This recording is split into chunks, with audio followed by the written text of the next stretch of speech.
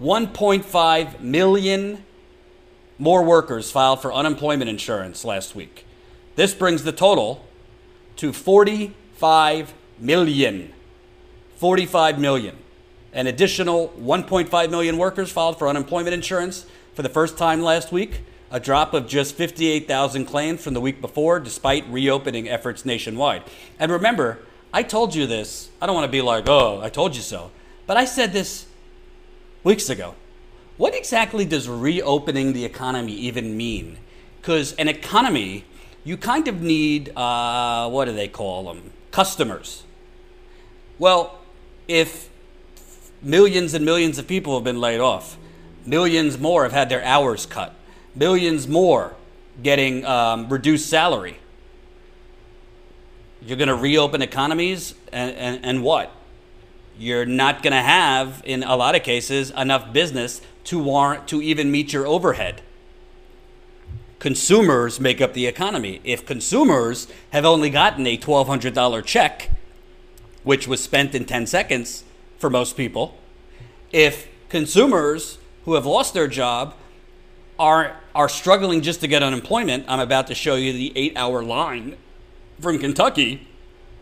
You don't just reopen the economy and magically everything gets put back together.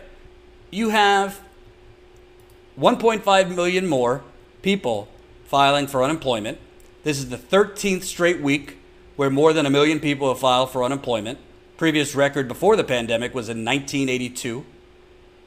The numbers come as the country's reopening is in nearly full swing in many states. Total number of people receiving benefits edged down slightly to 20.5 million. More than 45 million have filed for unemployment at some point during the pandemic. About 9.2 million people are also receiving unemployment from a new supplemental benefit available to self-employed and gig workers, bringing the total numbers receiving benefits to about 29 million. The number of initial jobless claims has slowed as employers have begun rehiring workers as businesses reopen, and there have been other positive indications. Retail sales spiked 17.7% in May, although they continue to be down nearly 8% since February. So the unemployment rate remains the highest it's been since the Great Depression. The official rate is 13.3%, but the Bureau of Labor Statistics said that it would have been closer to 16.3% if not for an error its workers are making in the data collection. Why that's really troubling is you have the official unemployment number and then the real unemployment number. The last time the real unemployment number was checked, it was closer to 25%. Look at this line. You know, the Democrats were pushing, we get $600 unemployment. Yeah, that's if you could actually get the unemployment. This is Kentucky yesterday. An 8-hour line. 8-hour line. Just to speak with a human being for unemployment. It's an 8-hour line. And by the way, they had to cap the line. It would have been longer, but officials basically said beyond the 8-hour line, no more people. We're capping the line. So that's just in Kentucky. Here's a little bit more. After not receiving benefits, hundreds flocked to Frankfurt again to resolve unemployment issues. For the second straight day, hundreds descended upon Kentucky State Capitol on Wednesday, hoping to resolve their unemployment claims after weeks or months of not receiving benefits. Unemployment insurance staff unexpectedly set up shop in the Capitol Education Center on Tuesday to help people navigate claims after a small protest popped up nearby. By Tuesday evening, a few hundred people had been seen, with many reporting they should see their long-awaited money by the end of the week. Unemployment staff returned at 9 a.m. Wednesday, and the Office of Unemployment Services later announced it will continue in-person services on Thursday and Friday for those with outstanding claims from March and April. State unemployment offices are not really set up for depressions. They're not really set up for global pandemics. Most of them have old equipment. Most of them, are basically set up for your run-of-the-mill unemployment claims. So when you have 1.5 million a week in the US. You break that down state by state, most of them are overrun. I mean, these numbers are staggering. And this is from Vox. I'm just showing you, like, since the coronavirus became a thing. I mean, look at these lines all over the country. This is for food in Utah. Food in Massachusetts. Volunteers handing out potatoes donated by Washington Potato Farms in Washington State. This is from May. This is cars wait for food assistance in Orlando, Florida. May.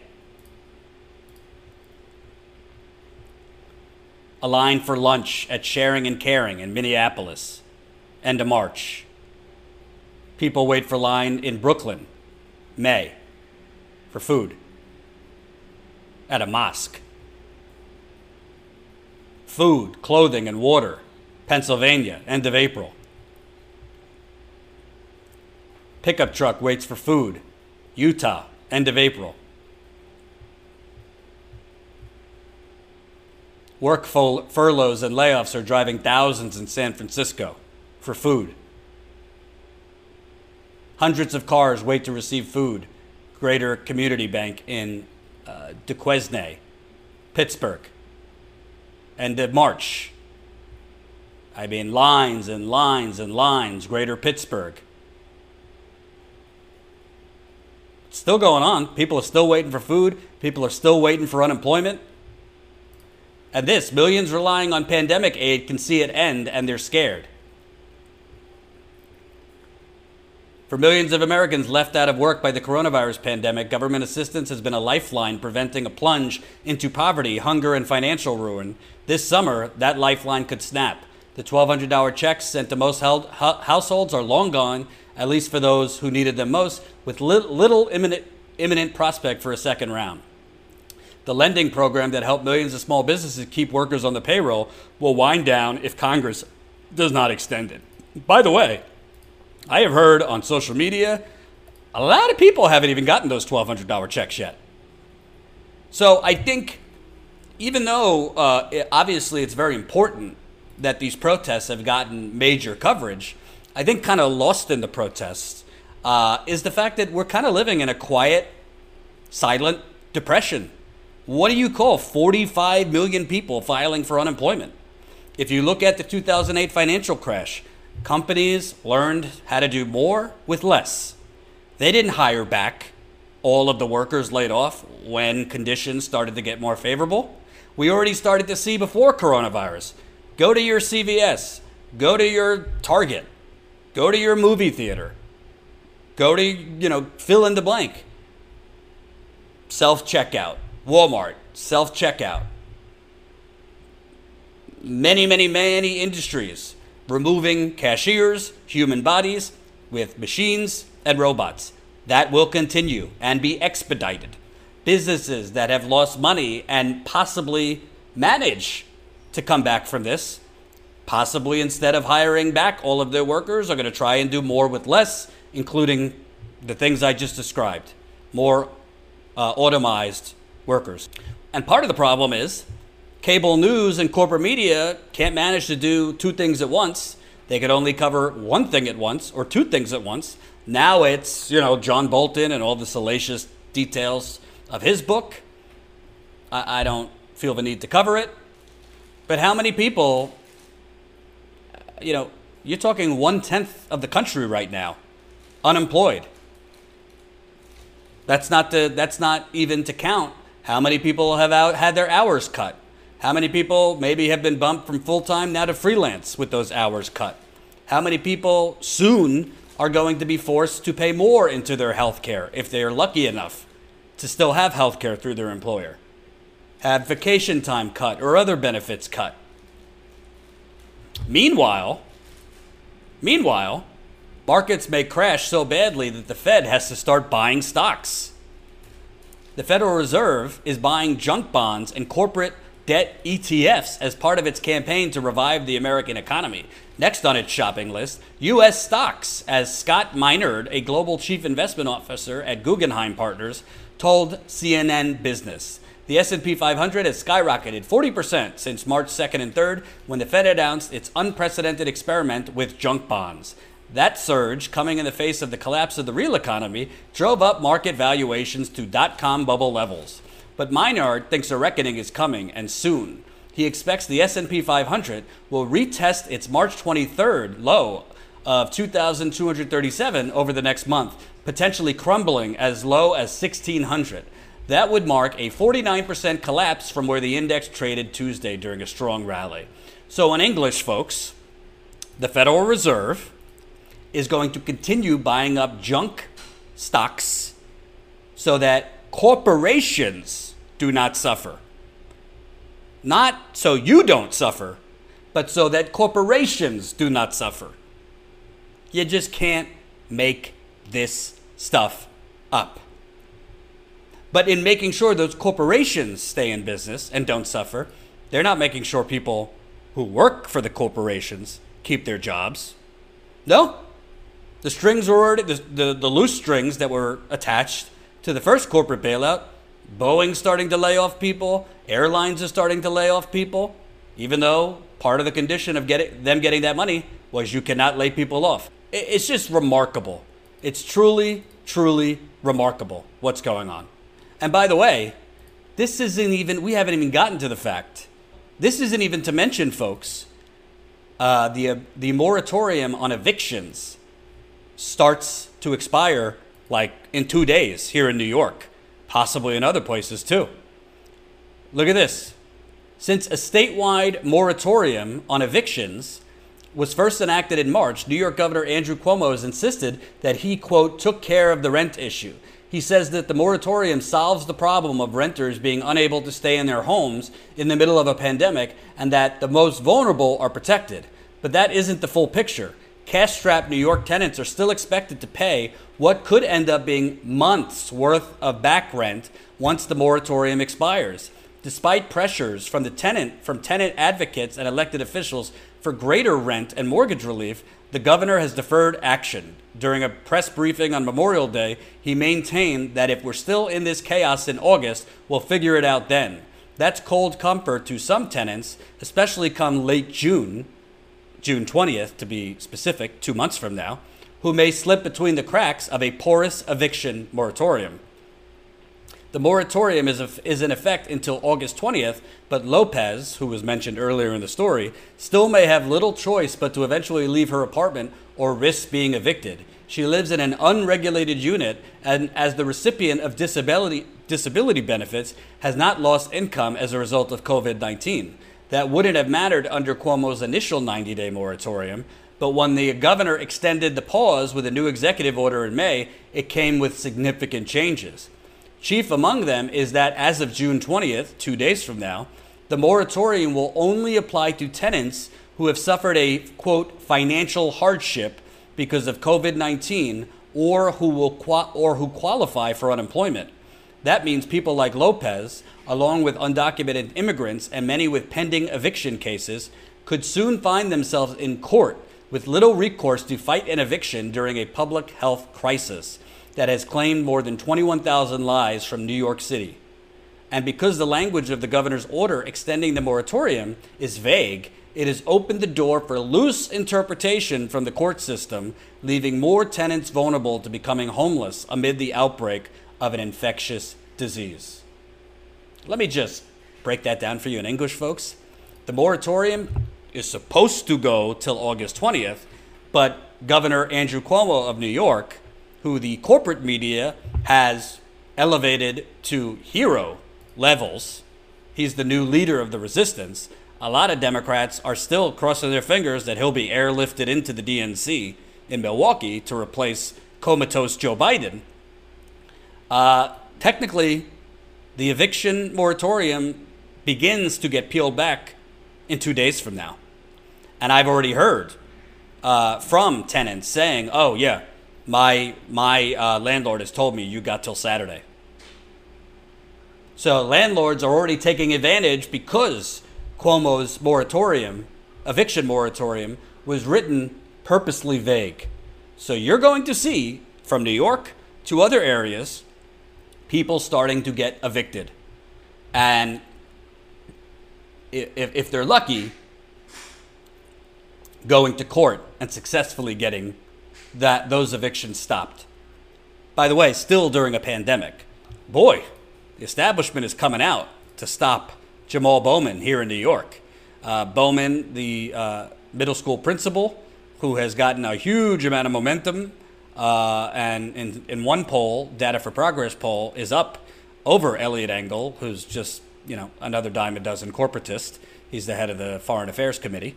Let's look, now that Eliot Engel is down, the length that his campaign is going to try and smear Jamal Bowman. In Albany, they keep records of taxes. Type in a name. Records show Jamal Bowman repeatedly failed to pay his own taxes. The state of New York filed 6 tax warrants against Mr. Bowman. 6 warrants. And he still owes thousands. Shouldn't Mr. Bowman pay his own taxes before he tries to spend ours? DMFI PAC is responsible for the content of the... So what's remarkable about this, not only is Eliot Engel getting a lot of help from Democratic Majority for Israel, which is an Israeli, Zionist super PAC. Intercept also broke that he's getting all this money from a Republican super PAC. Why is a Republican super PAC trying to re-elect Eliot Engel and feel so threatened by a middle school principal? And now they're smearing Jamal Bowman for the crime of having debt, which, by the way, the district that he's trying to represent, District 16, half of it is the Bronx, some of the poorest areas in the community, which I guarantee you, he'd be representing people that also have debt and might be a little late on his taxes. It's just so interesting that these are the attacks coming out. And by the way, let's give you Jamal Bowman's response. Hello, everyone. Hope all is well with you. It's Jamal Bowman running for Congress here in the 16th District. So Eliot Engel is allowing a super PAC to, put out some negative ads against us. It's fine. We expected it. It is what it is. When you've been beaten at every point in the campaign, the only thing you can resort to is attack ads. So there's this one out talking about how Jamal Bowman doesn't pay his taxes and he owes thousands of dollars in taxes. And, there have been 6 warrants issued, to Jamal Bowman to pay his taxes. Why doesn't he pay his taxes? So first of all, they say I owe thousands, and the number is 2,000, not 100,000, not 50,000, not 10,000. That's number one. Number two, I file taxes every year. My balance with the state is 0 right now. What Eliot Engel's referring to, or what this PAC was referring to, is a debt I had from 2004 that I didn't even know about until they started researching and exploring, my background. And now that I know about it, I'm working to pay it off. Like millions of Americans who have some kind of debt in some capacity, you pay it off, and it is what it is. So because I owe 2,000, like I'm not qualified to be a representative. It's crazy, man. But it's drowning people clutch at straws. And that's what's happening now. So it's a debt from 2004. I just found out about it through their research, paying it off. I've been a city employee my whole life. When you're a city employee, you owe money, they take your money, or they fine you and put you in jail. I've been able to save, clear my debt, buy a home. I don't know, but he's desperate. Peace and love, everyone. Just wanted to clear that up. Thanks. Honestly, I think that's going to help Jamal Bowman. So, honestly, what is this? Why should this race matter to you? Honestly, any race where you could get by the way, the primary is the election, the general election. Whoever wins the primary is going to win easily because it's a Democratic district. You get another progressive, that's another number. That's an additional number to add to the progressive ranks. Right now, you got AOC, Rashida Tlaib, who's vulnerable in her primary, Ilhan Omar, Ro Khanna, Mark Pocan, Pramila Jayapal, maybe a couple others that are kind of on the line as far as progressive credentials. You get more numbers, that's when you could actually start having leverage. That's when you could actually potentially block some of the terrible things Pelosi is doing. That's where you're able to stop Pelosi driving the getaway car as Trump and McConnell robbed the Treasury. Can't get enough of that graphic. This is how you stop. Now, Jamal Bowman getting elected in it will not give us the numbers we need in of itself, but it's just one more progressive body, not to minimize him because I think he's qualified, to finally start doing some blocking of toxic legislation, to finally take the outside-inside strategy and start making demands and having the numbers to actually hold up some of this neoliberal corporatist crap. So it does make a difference. And it does definitely help set the conditions for more progressives to run and defeat establishment candidates. Then you have Charles Booker in Kentucky. Chuck Schumer has, literally, they've poured in over $30 million to Amy McGrath, who, if you watch her ads or seen her in the debate, is a tall, empty glass of water. Military service, that's great, but she ain't proposing anything. I think she's proposing in Kentucky that I'll be the strongest Democrat to work with President Trump. Great. Another enabler. That's what Kentucky needs. So you look at this race. Booker, according to a Data for Progress poll, Data for Progress was pretty on point in the Democratic primaries. Most of the time, their polls ended up, the results were close to their polls. Booker's up 8 points over McGrath, who probably by the end of it will outspend Booker 20-1. But that's not the only interesting part. Not only is Booker up 8 points, McGrath, look at that favorable rating versus unfavorable. It's a minus, I think that 34, it's a minus 35. Favorable to unfavorable. This is the strongest candidate? Chuck Schumer? Chuck Schumer was lobbying her to run for Senate before she even lost her congressional race because she ran for Congress. It's almost like the Democrats are intentionally picking people they know will lose. Booker's got a, +4. Positive to unfavorable. And I got news for you. The general electorate in Kentucky, my guess is a lot of people still don't know him. Still lacking the name recognition. McConnell, underwater. But McGrath, a minus 35 favorability rating, probably because she's had $30 million, so she has just carpeted the airwaves with advertisements, and the more people see, because she's not authentic, she's not proposing anything bold economically. It's a lot of neoliberal talk about protecting Obamacare and this, that, and the other thing. The more people see her, the more they don't like her. And when Schumer was asked about this, he says, Amy McGrath is our candidate. She's a strong candidate. She's doing very well. And I believe that she'll win her primary, and I believe that she'll give McConnell a run for his money. Well, she'll definitely give the donors a run for their money, as in wasting their money. I think this Kentucky primary is very, very important. It's definitely not going to be the easy task to defeat Mitch McConnell. But it will to show what happens when you actually get a progressive with a bold vision up against somebody like Mitch McConnell. I think it will show the results will be much closer with Booker versus McConnell, a much greater contrast. Eastern Kentucky happens to be very poor. So Booker can bring in a lot of people from Eastern Kentucky that certainly aren't being served by Mitch McConnell. And you never know. McConnell could be taken out along with in a anti-Trump tidal wave, even in Kentucky, where Trump is doing very well. So it will be very interesting to see, because this is still the broader fight nationally between the Hillary Clinton, Obama, Schumer, Pelosi wing of the Democratic Party, which is basically just country club Republicans pretending to be woke, wearing their, what was that? The neck garb they wore while kneeling? Kente cloth?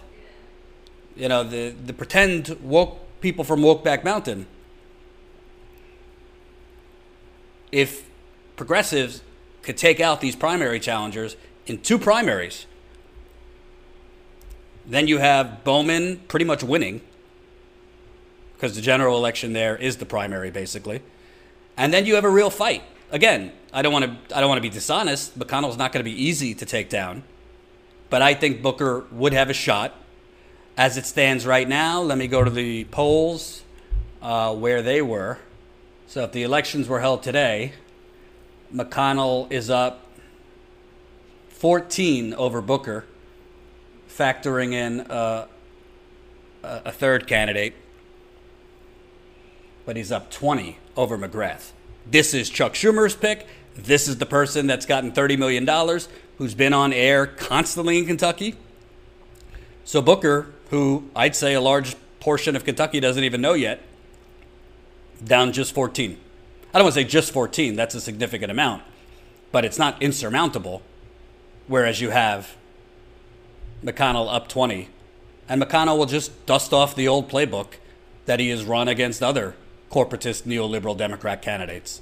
Wrap them around the head of Pelosi, pump out ads against Pelosi, Obama, that. He cannot do that with Charles Booker. So it'll be interesting.